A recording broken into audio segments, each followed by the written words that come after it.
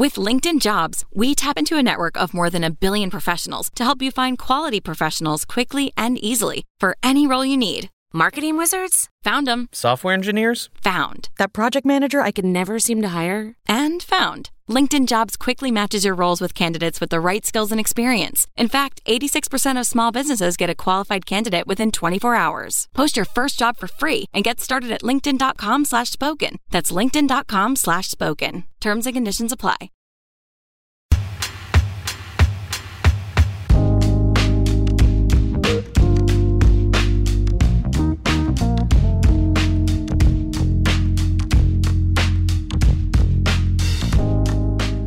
Welcome back to iGen Politics. This is a podcast that makes politics engaging and relevant for all generations. This is Victor Shi. I'm currently a sophomore at UCLA, was elected as the youngest delegate for Joe Biden, and also co-host this podcast.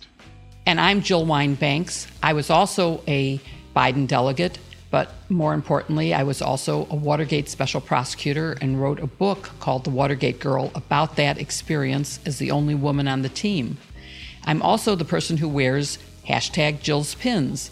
And today's pin is a very special one because our guest is Jonathan Karl, the author of Betrayal, a very revelatory book about the Trump administration's final days and more than just the final days, actually the whole Trump administration. And the pin I'm wearing is a gift wrap book. So it seemed appropriate for Jonathan Karl's book and for my own. I hope you'll think about buying both of them as Christmas gifts or Hanukkah gifts. Throughout his term in office, former President Trump worked to undermine the fundamentals of democracy, degrading the press, undercutting the rule of law, and putting himself over the interests of the public. But what we saw during the first 3 years of his presidency arguably was just the tip of the iceberg, whether it be the mishandling of the COVID-19 pandemic or inciting a full-blown insurrection on January 6th. Donald Trump and the actions of those throughout his administration during its final months left an indelible stain on American politics, democracy, and our image internationally. In order to prevent history from becoming prologue, the public must develop a solid grasp of what happened during the final year of the Trump presidency. That is something our guest today, Jonathan Karl, can help us do. He is the author of Betrayal, Final Act of the Trump Show, the explosive new book on the final year of the Trump presidency.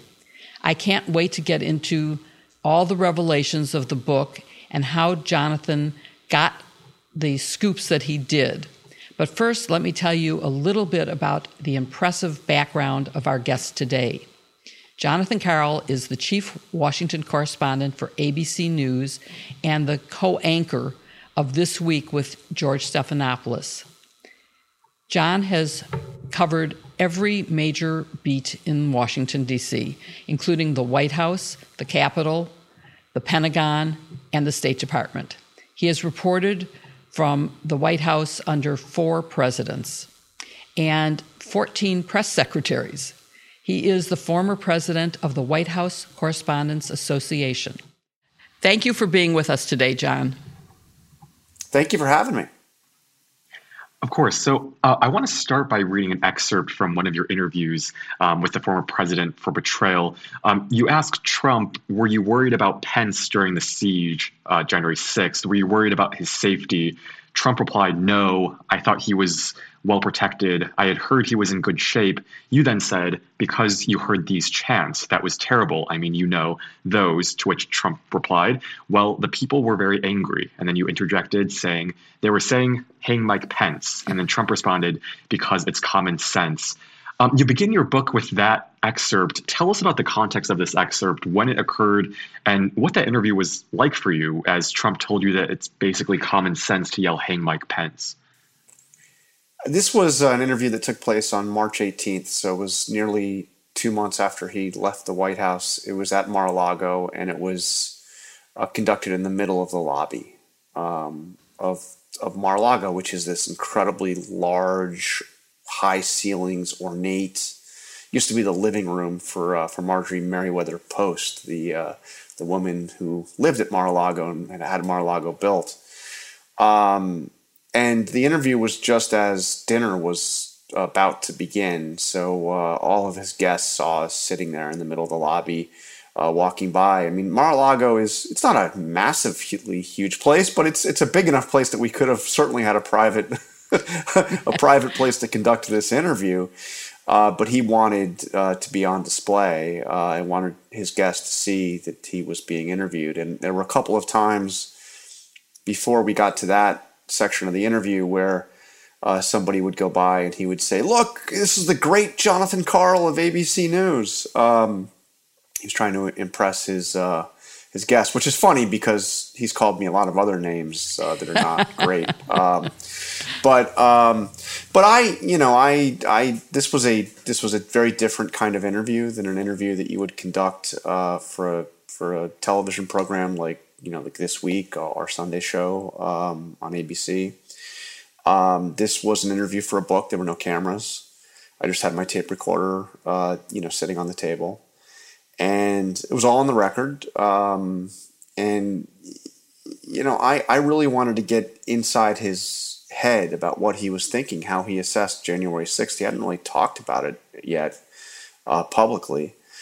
And before I got to Pence, I asked him about, I'm sure you remember that on the evening of January 6th, he tweeted a message to his supporters saying, "Remember this day forever." Which still, at that moment, I had no idea what did he want them to remember. I mean, I'm going to remember that day forever. I'm sure you two will remember that day forever. But he seemed to be implying a much different context, as if it was a day to be proud of. So I asked him about that, and he started speaking glowingly about January 6th. I got the impression that it was like one of the finest days of his presidency in his mind. I mean, he did say he was specifically talking about the huge crowd that came out to see him speak at the event in the Ellipse, that speech he gave before. Well, really it was still going on as they started moving on the Capitol. He told me it was the biggest crowd he had ever spoken before, which was quite a statement. I mean, it's a big crowd, but I mean, I wanted to get Sean Spicer on the line and see if he could attest to that. But he did say that it was marred a little later on, and I don't know what he meant by marred. I don't know if he meant the attacks on the police officers, or if he meant Pence failing to throw out the electoral votes of the challenged states. I kind of think that's what he meant. But anyway, then I turned to Pence, and he, as you can see from that excerpt, it's a conversation. I'm really trying to just kind of draw him out. I'm not arguing with him. I'm not, I want to know his thoughts, and those were his unvarnished thoughts, unfiltered, and it stunned me. And it still stuns me. And I wrote in the book, I put it at the very beginning of the book for that reason. That's the first words you read when you open up Betrayal. But I come back to it in the final chapter. Because what I wondered as I was writing, I still wonder now, is all those Republicans in positions of power and authority who continue to support Trump and placate him, even those who privately think that the election stuff was madness, but continue publicly to support him. Will they still do it after they read and after they hear? Because I also have the audio, and I put the audio out as well. I put the audio in the audio book, and I've played it on ABC, and I put it out. Will you, Mr. Republican leader, or Ms. Republican leader, can you still support him after you've heard him now on tape offering a defense and a justification of the people who literally were calling for the execution of his loyal vice president? And I hope that every Republican in a position of power and authority who was interviewed at some point is asked about this quote, because I think they all need to be on the record. Trump said a lot of really crazy and disturbing things over the years that are controversial and everything else. But to me, this was actually different.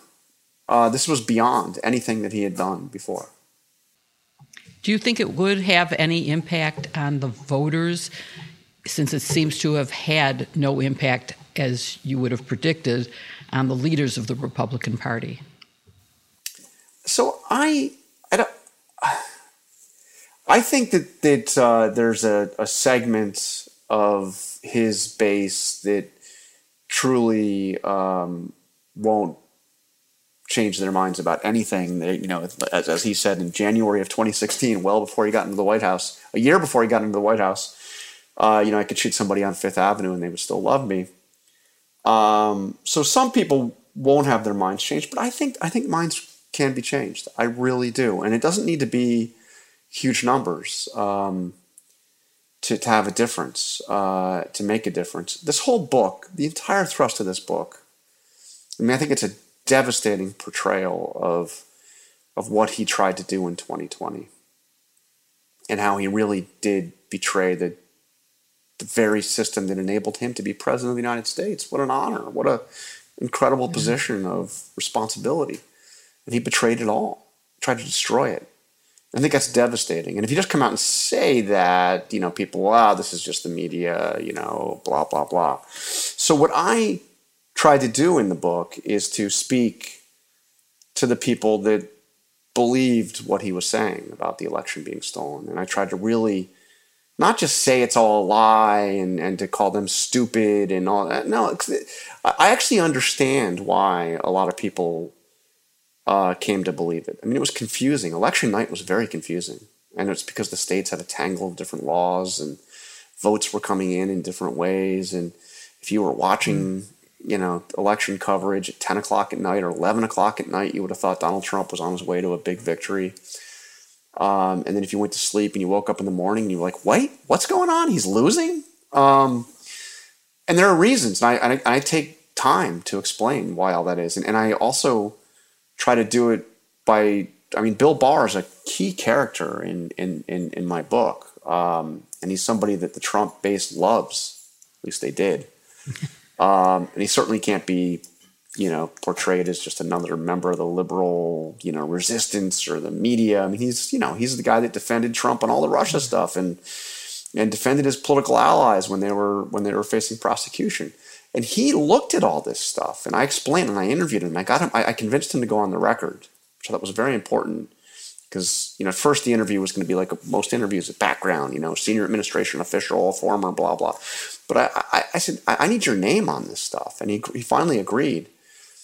But he looked into all the major allegations that Trump was making. The ballots under the table in Fulton County, the ballot dumps, so-called, in Detroit that swayed the vote there, in Michigan, the allegedly out-of-state voters that were all voting in Nevada, the situation in Pennsylvania, and Barr looked at it all. And forgive me, I guess you can bleep me out if I'm not allowed to say this, but he said it's bullshit. It was all bullshit. That's Bill Barr.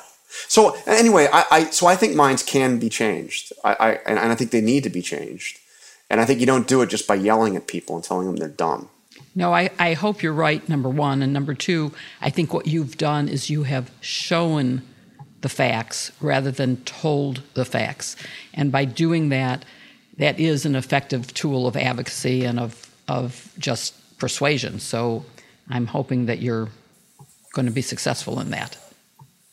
And if I can just say, it's interesting the word you used, advocacy. And as a journalist, and as a journalist who, I think I've been a journalist since I was in fifth grade. I probably didn't get paid for it until much later. But I mean, that's kind of in my DNA. I would have kind of been repulsed by the idea of advocacy. I'm a journalist. I'm not. Right. But you know what? In this case, this is advocacy, and it's advocacy for the truth.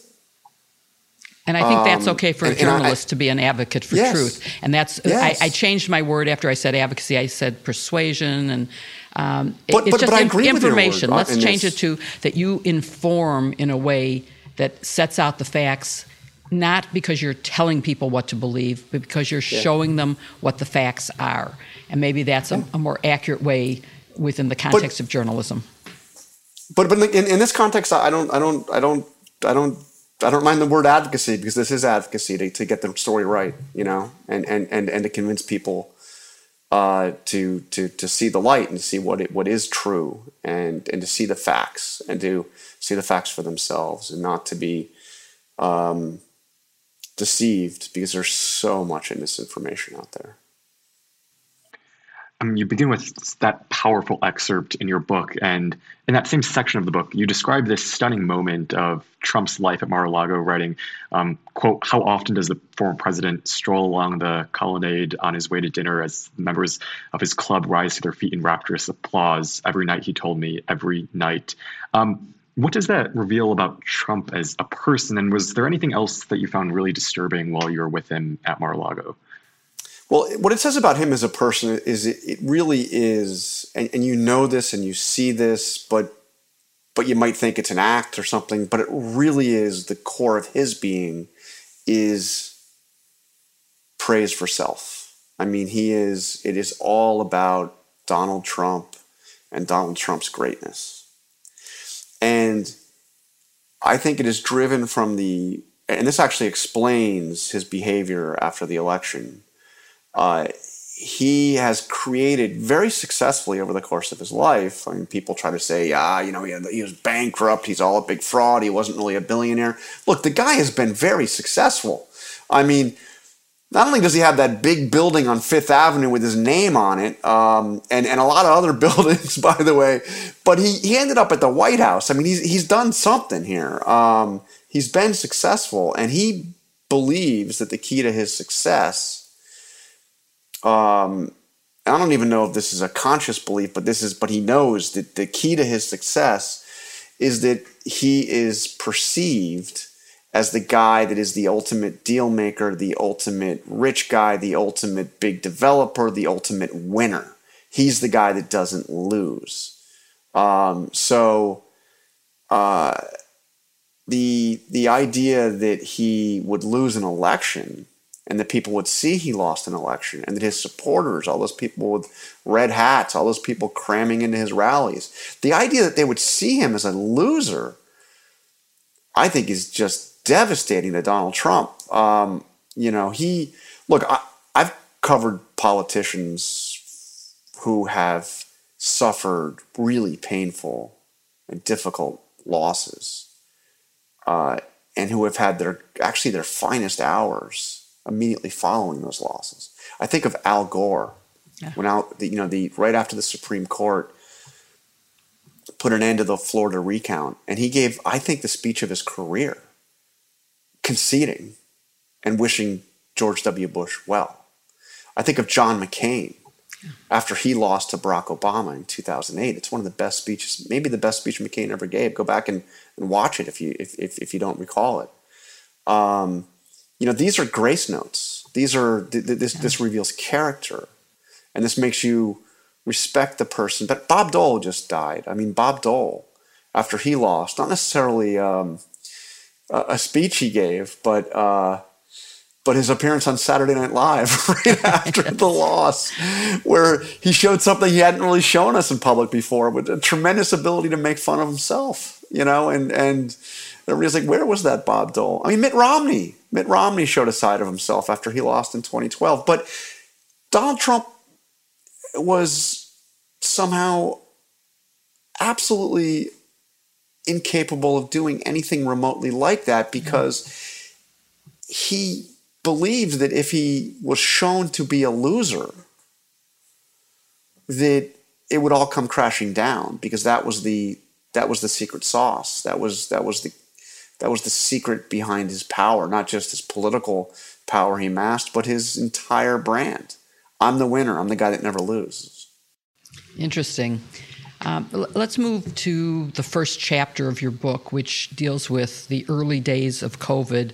And you had a front row seat there because you were covering the White House then. And so you saw the administration's response.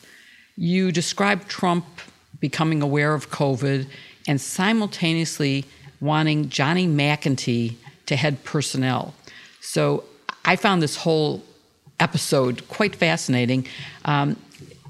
McEntee is not someone who is known widely. So can you, just for our audience, describe who he is, and then given his background, why did Trump want him to be the head of personnel? John McEntee is the most important person in the Trump White House, certainly in 2020, that most people have never heard of. He was, and it's really interesting because I wrote a book called Front Row at the Trump Show that came out just as the pandemic hit, which was about my kind of story covering Trump. He's somebody I met back in the 90s and had covered him way back then, and I'd covered the full arc of his campaign. But McEntee is a guy that I had met back when Trump only had about a half dozen employees on his campaign. He had just started, and they had a little, kind of an office with no people, but looked like a traditional campaign office, except it was a Trump Tower on the 5th floor. And McEntee was one of the first guys I met on the Trump campaign. He had been just out of college a couple years. He was a quarterback at UConn, and he had a really junior job at Fox, working in the newsroom. And he had, kept on like peppering Trump, trying to get him, with notes and people, just persistently trying to come on, offering to work for free and everything else. And he ends up working being one of the first employees on the campaign. And I met him back then, and he just struck me as an incredibly earnest, eager to please guy who wanted to, really, really wanted to be in the mix. And he sees me. He introduces himself. I'm the trip director. I actually still have the business card he gave me. And I'm quite sure he made the business card himself because Trump was way too cheap at this point to be issuing business cards to employees on his campaign, let alone somebody that, had just come on, walked in from Fox News. But he gave me a whole tour of the place, including the set for The Apprentice and the floor above, which was still there. Had a lot of dust on it and hadn't been used in almost a year. But the set for The Celebrity Apprentice was still up there, the big boardroom and all the whole thing.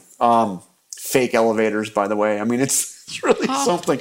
But that's where NBC shot it, was right up there. Anyway, McEntee ends up being basically, the guy that carries Trump's bags. He did it in the campaign. He did it at the White House. It's not he wasn't a high-powered guy at all, but he was always there, always willing to work for Trump, volunteering to work 7 days a week. When at the White House, Trump would go and play golf. He would volunteer to, be the guy that had to sit there and wait in the clubhouse while he went and kind of, he was always there. But he got fired by John Kelly after about 6 or 7 months of the Trump presidency. He got fired. And he got fired because of issues in his FBI background check. And it was quite embarrassing. He left. He didn't even go and get his coat and stuff from his desk. He just slinked his way out of the White House. And he really wasn't heard from for a couple of years. Ironically, and you'll see why this is ironic, his immediate job was to work for Anthony Scaramucci. And he worked for Scaramucci for some time at Skybridge Capital. As Scaramucci was turning on Trump and becoming Trump's loudest, former ally, current critic. So anyway, fast forward to the pandemic. John Kelly's long gone. Mick Mulvaney is on his last days as chief of staff. Clearly his days are numbered, acting chief of staff. And McEntee is back. And now he's 29 years old, so he's got a little bit more, a little more gravitas to him, I guess. And he comes in, and nobody's clear what he's going to do. He actually ends up sitting in his old seat. They call it the body guy, the person that carries the president's bags. They don't actually have an office. It's a junior position, but very important. It's a lot of FaceTime with the president, and They share desks right outside the Oval Office. So if you go outside the door, there's one of the doors in the Oval Office. You go outside the door, there's a room called the Outer Oval, and there's like 3 desks, and the president's secretary is there, and then there's a couple of desks that are shared by the people that play this role as body. It's always only body guy. I haven't heard about a body gal for it hasn't really quite happened yet, but it's anyway, so. He goes and he sets up in the same spot, just gets part of a desk. But I recount this incredible story in the Oval Office well, it's actually in the dining room right adjacent to the Oval Office, outside the door on the opposite side of where the outer Oval is. And where Trump is meeting with Mulvaney, and he says, "Hey, I want to put Johnny in charge of presidential personnel." And what he's referring to is the Presidential Personnel Office, PPO. And most people don't know what it is. It's the most important human resources office in the U.S. government. It's in charge of all the hiring and firing of every political appointee in the executive branch. So this is, from the CIA director to the ambassador to China, to the Secretary of State, to the head of the Environmental Protection Agency. I mean, it's the full range of political appointees, and the PPO is a staff of about 30 people, and it's a very important job. And Mulvaney is thinking, this is crazy. Johnny's never hired anybody in his life. He's never hired or fired anybody, and now you're going to put him in charge of. So he calls in his deputy, who comes in, who actually oversees this office, and her name is Emma, and Emma is telling Trump, "Look, I've never disagreed with you, but I have to ask you, please don't do this. This is a very important role, and Johnny's just not qualified for it." And Trump flips out, starts swearing at both of them, and says, "Damn it, I won't say all the words he says, but you people never do anything I ask." And with that, John McEntee is in charge of all of the personnel for the executive branch, political appointees, and Mulvaney is within a couple of weeks fired, gone. And what John McEntee, this is why he's important. Sorry for the long preamble, but I think it's a wild story that most people don't know. So McEntee, basically, first thing he does is he clears out all of the employees in the Presidential Personnel Office and hires his friends. I mean, there's a guy from who had kind of volunteered a bit on the president's campaign in Iowa, who took a liking to McEntee, and his family knew him from California. He was at the University of Iowa, and he hadn't even graduated yet. And McEntee puts him in a top position within PPO. There's a couple other people that had not graduated from college yet, and then he hires some women through Instagram, like influencers, who had showed themselves to be Trump supporters, and he direct messages a couple of them. One of them actually had performed as a Rockette, in the Thanksgiving Day, Macy's Thanksgiving Parade, performed with the Rockettes. She was a dancer, had never done anything, outside of that. And one senior administration official described to me this group as the Dungeons and Dragons and the Rockettes. It was further described to me by this official as, very attractive women and guys that would be no threat to Johnny in going after those women. And that's his staff. And what he does with those people is he sets up a series of interviews across the executive branch with all these top officials, and he sends these kids out that are almost all of them are in their 20s. Like I said, some had not graduated from college yet. And they're loyalty interviews. And he's searching for any sign of disloyalty or lack of enthusiastic devotion to Donald Trump. And I call it a purge, and it was a purge. People were asked about their voting records. They searched through voting records. They found out, some person at the Justice Department, they had voted in a Democratic primary a few years ago. Why did you do that? They looked through their social media postings. They asked, really basic, really senior officials, the head of the antitrust division at the Justice Department. This is a really important job. This is this is like one of the most important jobs in the executive branch. He's asked, from these kids come in, do you support the policies of the Trump administration? Like an open-ended question. He's like, well, I'm carrying out the policies. That's what I do. And McEntee ultimately orchestrates the decapitation of the entire civil leadership at the Department of Defense. He gets Mark Esper fired right after the election. Not just Mark Esper, the chief of staff of the Pentagon, the Undersecretary for Intelligence, the Undersecretary for Policy, and a whole range of other senior officials, all fired in the course of 2 days and put in with people that McEntee felt would be totally loyal to Trump. And the reason why all this is important is because as Trump does all that he does, it takes what I call his darkest turn after the election, there is nobody around him who is willing to push back, even ask some difficult questions. There's nobody who is going to challenge him on anything. And if they are left, they are basically cowed into silence by McEntee's enforcers. There were people, and more than a few, who described to me McEntee's operation as like an internal secret police force, like the Stasi of East Germany, trying to get out and purge anybody that wasn't deemed sufficiently loyal. So that's why, as you write, January 6th couldn't have happened without McEntee. And I also I can't help but comment on what you've just said, which is showing the person who said, I only hire the best, hired McEntee and the Rockettes and Dungeons and Dragons. Yeah, Dungeons and Dragons. And because this is an intergenerational podcast with 18-year-old Victor and a slightly older me, I have to point out not that much. This not is much, not much, of course. You're too kind, but I guess there was an intergenerational approach in the White House, which probably isn't where you want that intergenerational approach. You don't want 20-year-olds running the White House personnel office. But anyway, that is a most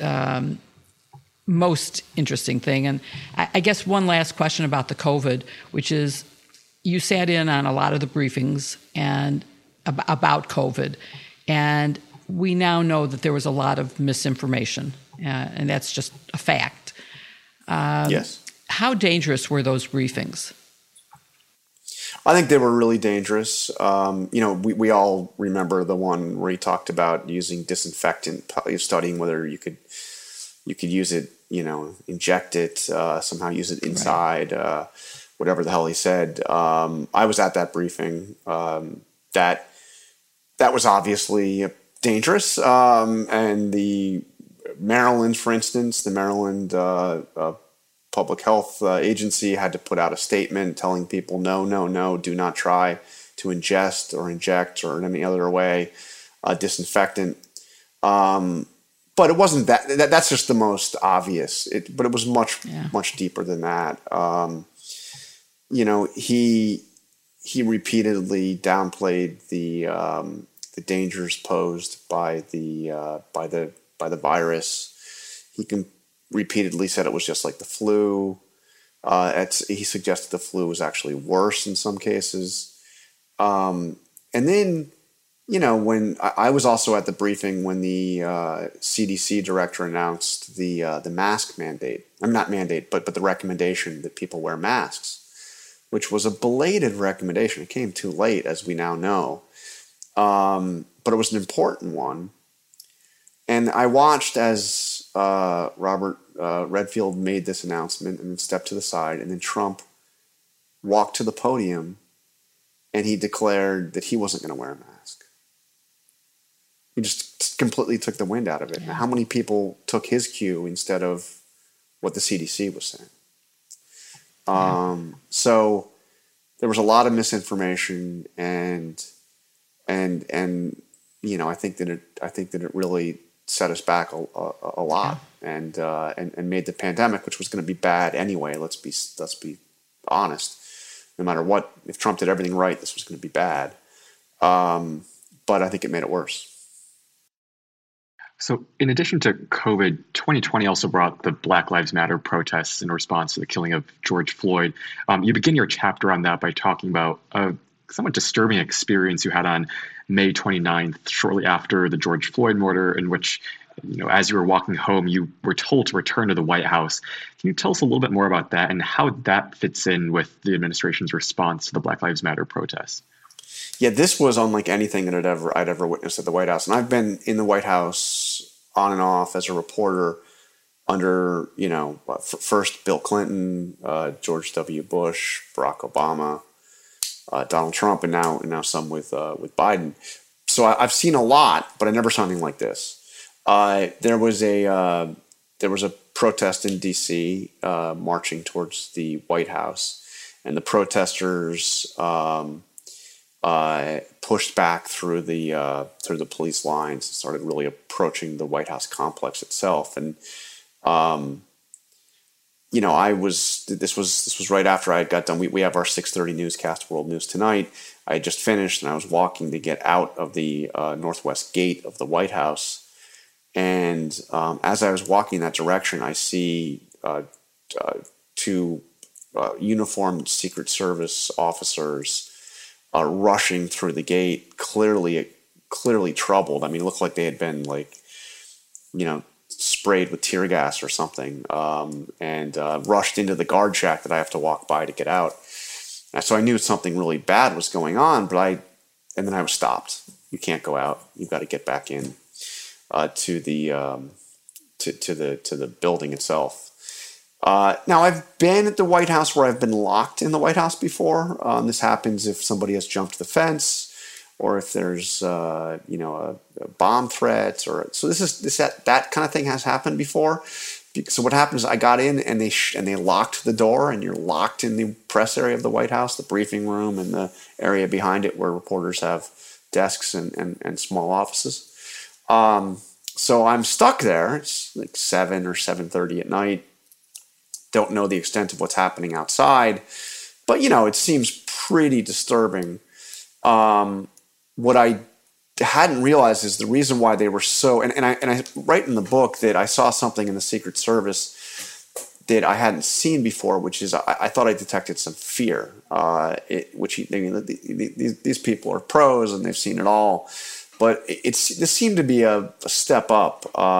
So what I found out is that protesters actually breached part of the White House complex, not the White House, not the literal grounds where the White House itself is, but an annex building for the Treasury Department next door, which is part of the same security perimeter.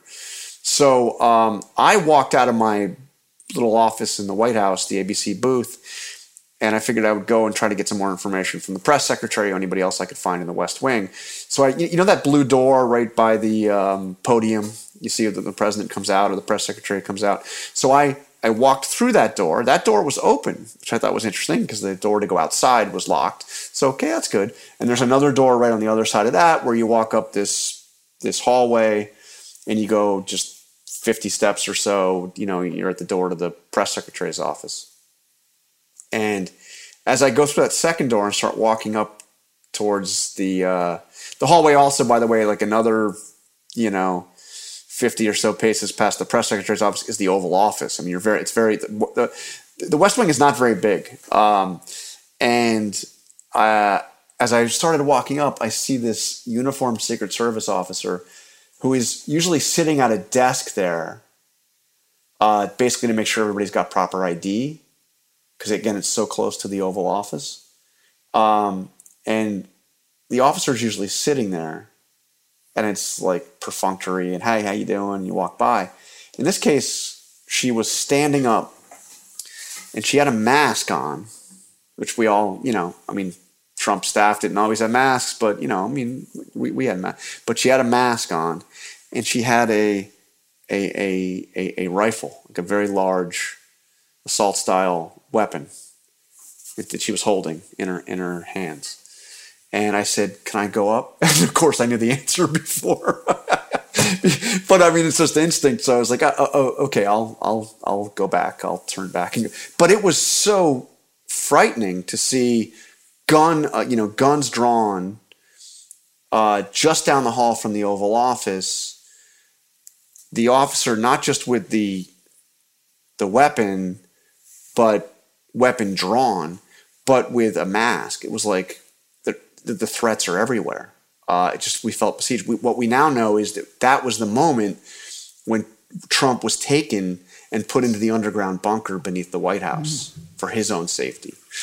It was probably an overreaction because, again, the protesters had not really breached the White House itself. It had been an annex and all that, and it didn't last all that long, but it really set the tone for what was to come in the days following.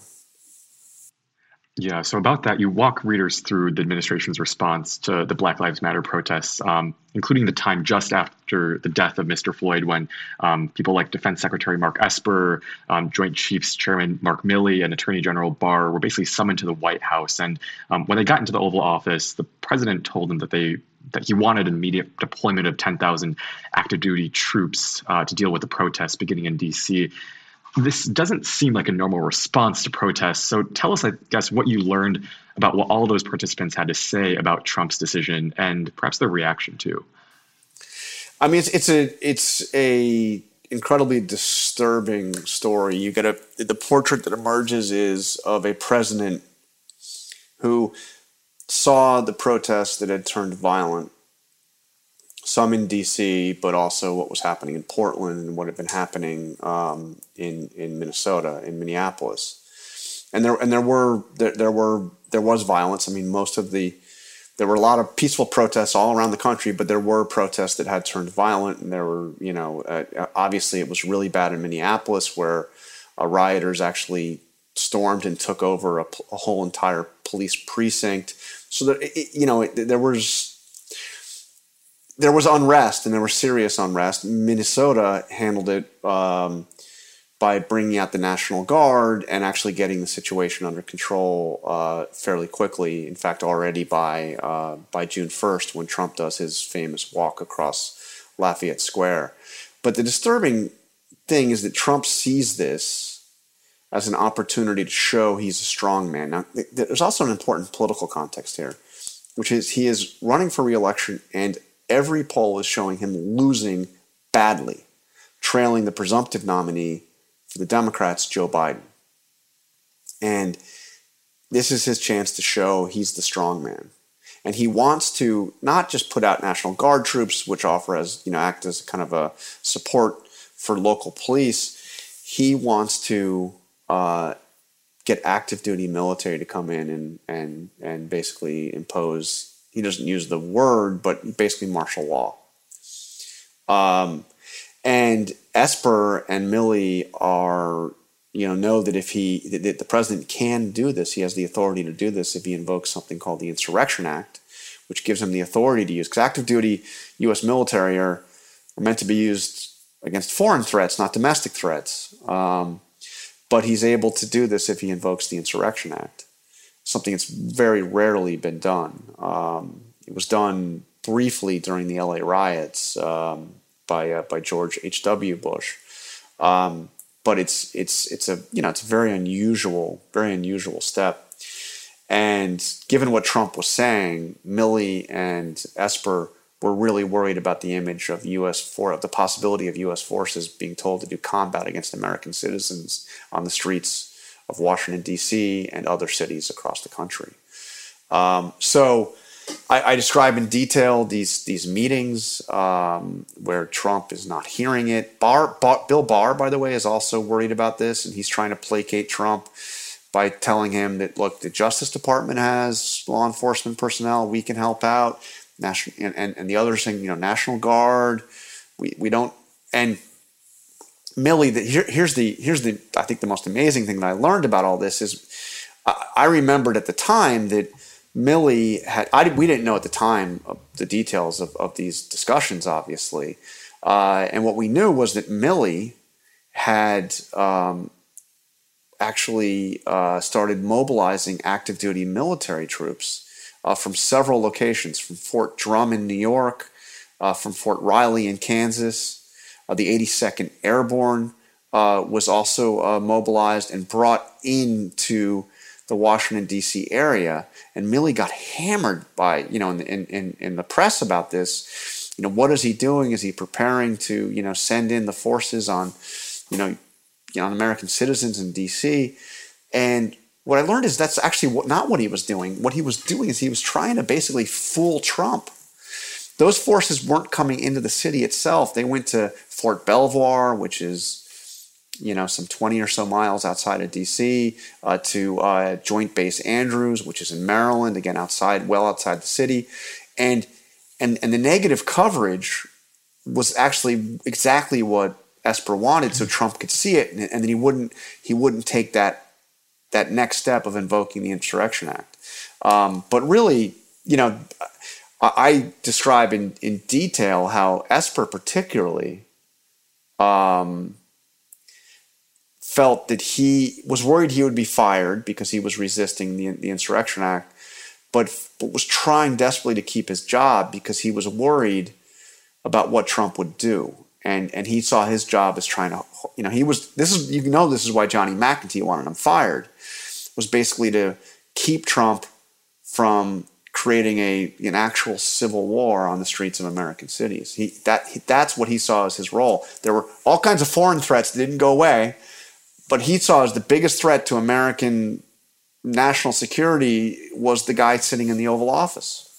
And of course, Esper was correct to be worried because he did get fired, and he was correct in worrying about what would happen if he got fired because the acting SecDef became Chris Miller, who was, I think we would all have to agree, not someone with traditional credentials for that position, and who was in charge on January 6th and did not send troops when they were actually needed to protect the Capitol. But let's move, before we run out of time, to a couple of other issues. One is I want to look at your chapter called Countdown Disaster, which talks about the November 2020 election, including all the things that happened right around that time. Amy Coney Barrett's very speedy nomination confirmation and her swearing in, which became a super spreader event in the Rose Garden.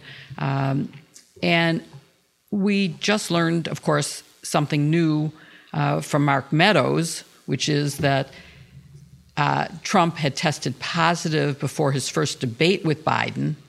And so all these, what I would consider, and I think most people would consider, bad things are happening. How did this, how did that go on? How did it, what allowed this? What empowered this to happen? Well, you had developed a situation at the White House where there was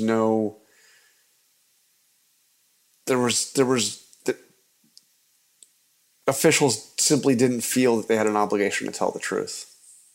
Lying had become routine. The goal was, again, promoting the interests of Donald Trump and doing that with whatever means were necessary. The idea that he was able, first of all, the idea that he himself as president would want to go on after he tested positive is mind-blowing. Meadows has tried to explain himself by saying, well, it was a false positive, because then he went and retested it and it was and it came back negative. By the way, given the track record of these folks, I won't believe that there was actually a negative test after it until I see it. I'd like to, and I've never heard of retesting the same sample with a different machine. What is this? It's a very strange, but put that aside. Tests are not perfect, but the error that happens almost always when there is an error is it's a false negative, not a false positive. If the virus is present, it's shown. What happens in some tests is they miss the virus. That's the false. So I saw an analysis today that it is 150 times more likely to have a false negative than a false positive. So this guy, by this guy I mean Donald Trump, the president of the United States at the time, tests positive for the virus. Shut it down. Quarantine. Figure it out.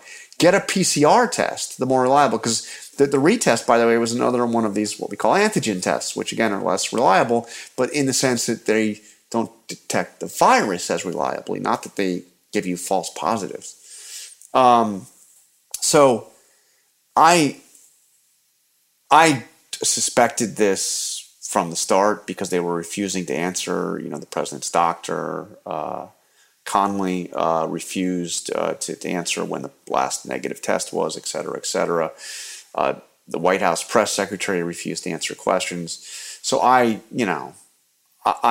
had suspected this. And when I was writing the book, I was actually told specifically what Meadows is now saying in his book, which is that there was an initial positive test, that he had tested positive for COVID, Trump.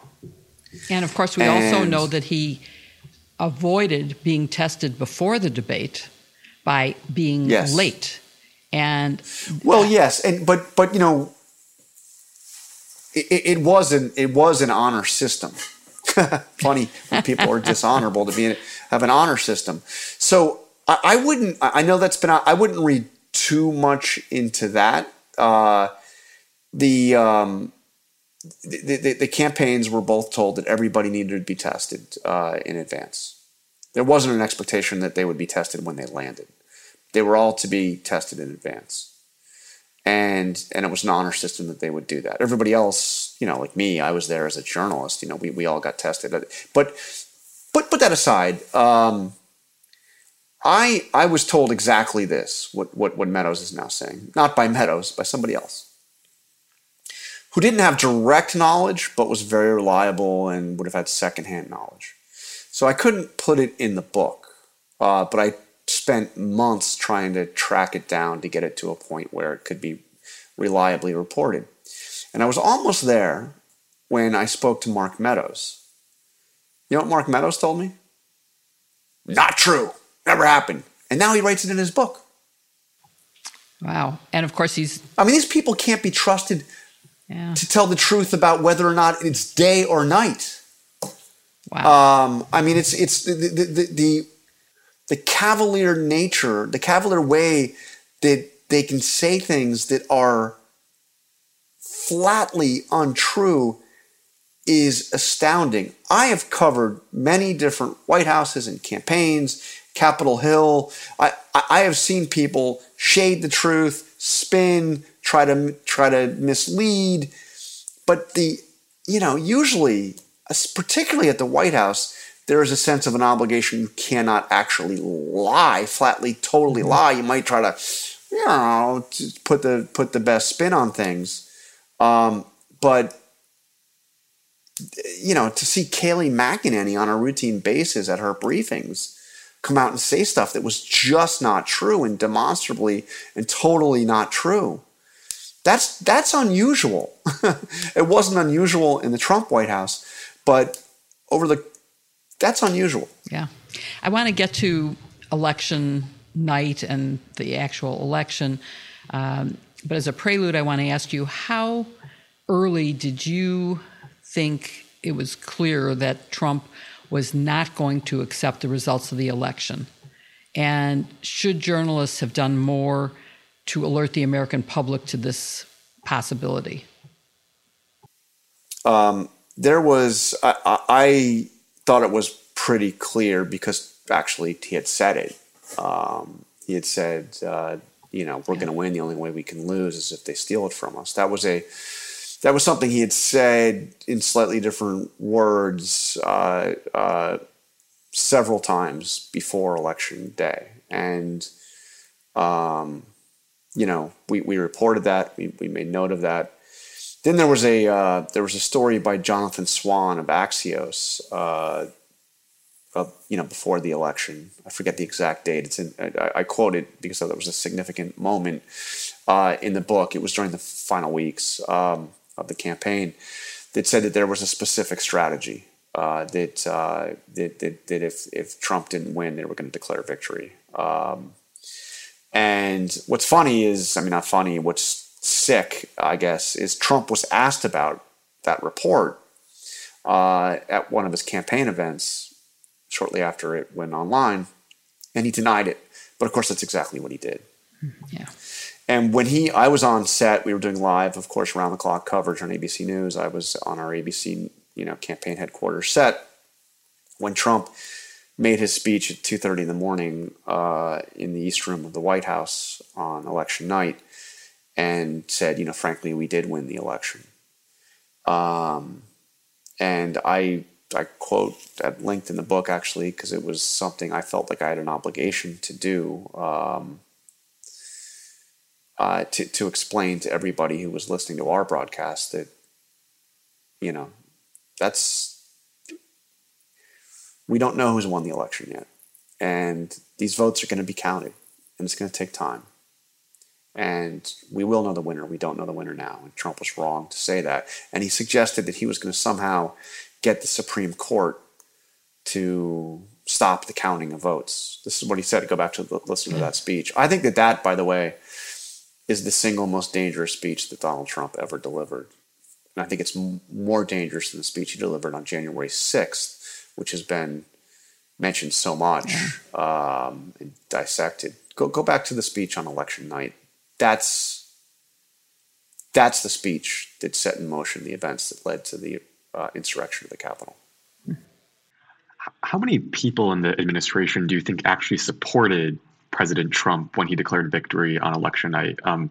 Was it more than not? I mean, how many do you think believed the big lie then, as a matter of fact?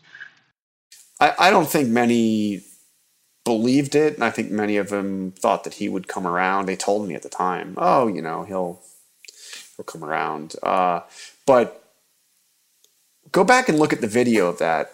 One thing that I found troubling, among many other things, is the people in the room who stand up and applaud when he says, we won the election. And I cite a couple of them in my book. These are people who were given position of public trust by the American people in one way or the other. One I cite is Newt Gingrich. The guy was Speaker of the House. To see him standing and applauding at that moment. But maybe you think, okay, Newt's become, whatever he's become. But Alex Azar, who was the Secretary of Health and Human Services, who was such a critical role, important role in our response to the pandemic. He was standing there applauding. Awful. So I don't want to leave the election until we talk about a little bit just some of the crazy legal strategy that was being proposed by Clark Eastman and Jenna Ellis and others. And others. So, which to me is one of the most dangerous parts. And it's hard to say what's the most dangerous speech Donald Trump gave. It's hard to say what's the most dangerous strategy, but certainly a strategy that says we aren't going to count the actual people's votes. We have a way around that. Seems to me one of the most dangerous. And what can you tell us about the players involved in this and how close we came to something terrible happening? This idea of, and it was all means necessary as a way to look at it, use whatever means he could possibly use to overturn the will of the voters. I'm glad you put it that way, because that's what it is. People voted.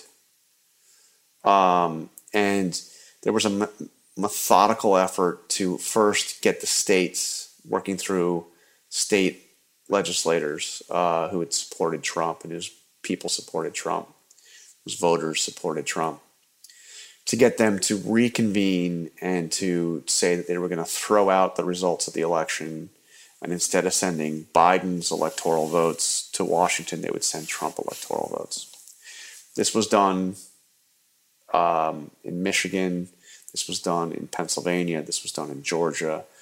This was done in Wisconsin. There were efforts to do this in Nevada and Arizona. This was a coordinated and sustained effort. That's one prong. Then there was the effort to get Republican members of Congress to vote to reject the votes that were there, and to overdo it. And they got a lot of House members signed on to that effort, and a fair number of senators. Not enough to pull it off, but a fair number. And then finally, and this was the one that Trump knew that those first two were long shots, I think. So the real strategy was to get Mike Pence, because he's presiding over the counting, the ceremonial counting. They open the envelopes that have been sent in by the states. They read the tabulations, and the clerk records it. And then and Trump knew that Pence was going to be the one that was going to be doing that. And he thought it was easy. When you open the envelope from Michigan and it says X number of electoral votes for Joe Biden, that Pence should say, "Nope, we're throwing those out. They don't look right to me." And I mean, the idea that he could do it is insane. I mean, the idea that one person can overturn the votes of tens of millions of Americans. I mean, come on. But that's what he did. And here's why I think we came so close to a much greater crisis. What happens if Pence had done it? Now, you and I and every constitutional scholar, who has studied this will tell you he had no power to do it. But what if he had? What does Nancy Pelosi do? Like grab the gavel and start banging him on that? I mean, what happens? Oh, well, they go to the Supreme Court. Okay, the Supreme Court, and then how? When is that all adjudicated and heard? And the Supreme Court rules against the guy in the White House and the vice president. And then the Supreme Court enforces that ruling how? Like the Supreme Court in what army? I think it's a dangerous concept, to put it mildly.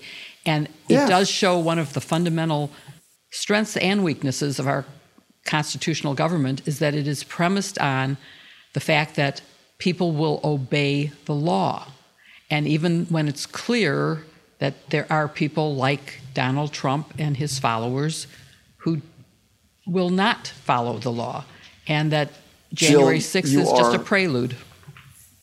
Jill, you are 100% right. I think this is underappreciated. It was underappreciated by me for sure. Yeah. That our system, our entire system, we are a system of laws, and there are ways. The law can constrain people who break the law, and that's what it has done.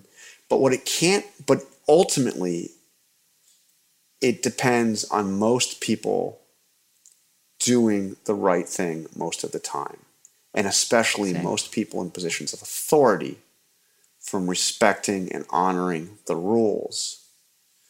And when the people responsible for enforcing the rules on a mass scale break the rules, the whole system breaks down.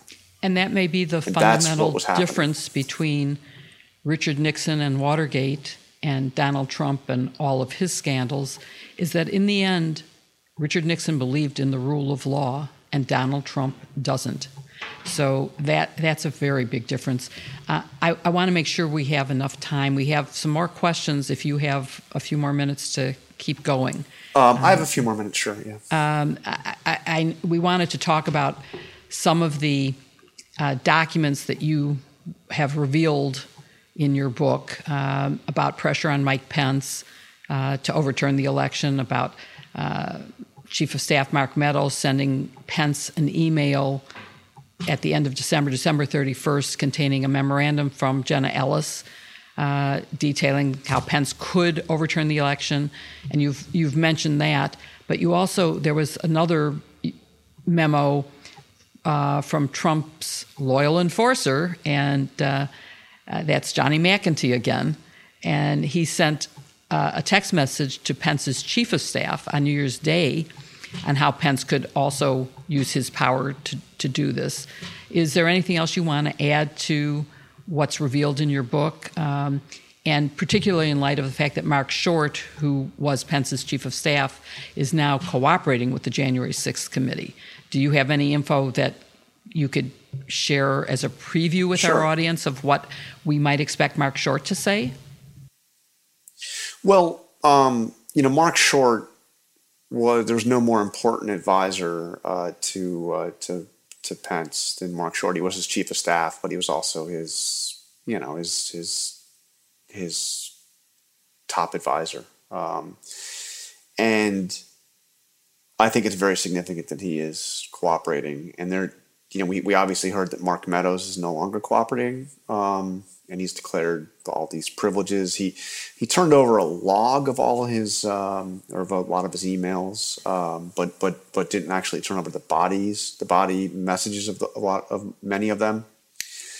But I can tell you that the Jenna Ellis memo, which I think is a very important piece of evidence, because it outlines the plan for essentially a coup, was forwarded, as I described in the book, from Meadows' email. I've seen it. I don't have a copy of it, but I've seen it. I've read it. I quote from it extensively in the book. It was emailed from Meadows to Mark Short. So Meadows may not be cooperating. Mark Short's got that email. I don't know if the committee has it yet, but I assume that was probably, if not the first thing, the second thing they asked for from Short. So it's significant that it's not just Jenna Ellis, who was a campaign lawyer, but it's the guy that was the chief of staff at the White House. Putting that implies, like, this is what you're doing. This is our plan. And it was sent on New Year's Eve, so it was sent a week before all that goes down on January 6th. Johnny McEntee has also been subpoenaed by the committee. I assume we haven't. I assume his level of cooperation is not going to be extensive. But again, that text message exists on McEntee's device, but also on Mark Short's device. Well, thank you for shedding light on all of that. And while Eastman and Clark are getting, a lot of attention for overturning the election, sounds like Jenna Ellis and McEntee should be getting some more. Maybe one last question, Victor. Yeah, so just hearing you talk about everything, I think really underscores the fact for me that journalists are really the protectors of democracy and truth and facts. Because it's an intergenerational podcast, I'd love to end with the question of just what advice would you give to young journalists or anyone who's interested in journalism, given your extensive career in journalism, especially after the conversation we had today? First of all, it's a great line of work. It can be a very hard one to, particularly as you're getting started. My first few jobs, I didn't really make enough to fully both have a place to stay and eat. So I crashed with some friends and I visited happy hours in DC to get that free food. Tried to get into as many embassy parties as I could get, whatever. It could be kind of a challenge. But it's one of the few jobs where your task every day is to go in and to learn something, and you get paid for it. Maybe in the beginning, not very much, but so it's a great job. I would just say that. Even though I embraced the idea of advocacy in this sense of advocating for the truth about what happened on January 6th and with the election, as a journalist, remember that the credibility of journalism is you have a responsibility to maintain that, and you want to report in a way that is going to be trusted by everybody. And, that's your goal. And obviously there are some people that are never going to trust anything that comes out of a mainstream news organization, but put those people aside. You don't take sides, report. Let me borrow a phrase that Fox News actually used to use, be fair and balanced. There's no such thing as pure objectivity, but that should be your goal. Is to pursue the truth in a way that we all have personal opinions, we all have political beliefs, but they shouldn't matter. They should be irrelevant, and be trusted and be trusted to pursue the truth wherever the truth is going to lead you. Thank you, Jonathan, Karl, so much for being with us today, for having written a wonderful book that reveals, by showing facts, very much about who Donald Trump is and what would happen were he to run and win election in 2024 by past his prologue. And we appreciate your book, highly recommend it to our audience, and thank you for being with us today. Thank you, Victor, and thank you, Jill. It's great to spend some time talking to you. Thank you so much. We hope you enjoyed this interview with Jonathan Karl as much as Jill and I both did. We hope that you'll tune in again next week for another episode of iGen Politics, and subscribe to us on YouTube or wherever you follow your podcasts. We hope you'll also give us a 5-star review and rating on Apple Podcasts too. That helps us a lot. Thanks so much, and see you next week. And remember, the subscription is free. It just means you'll get reminded about when new episodes drop.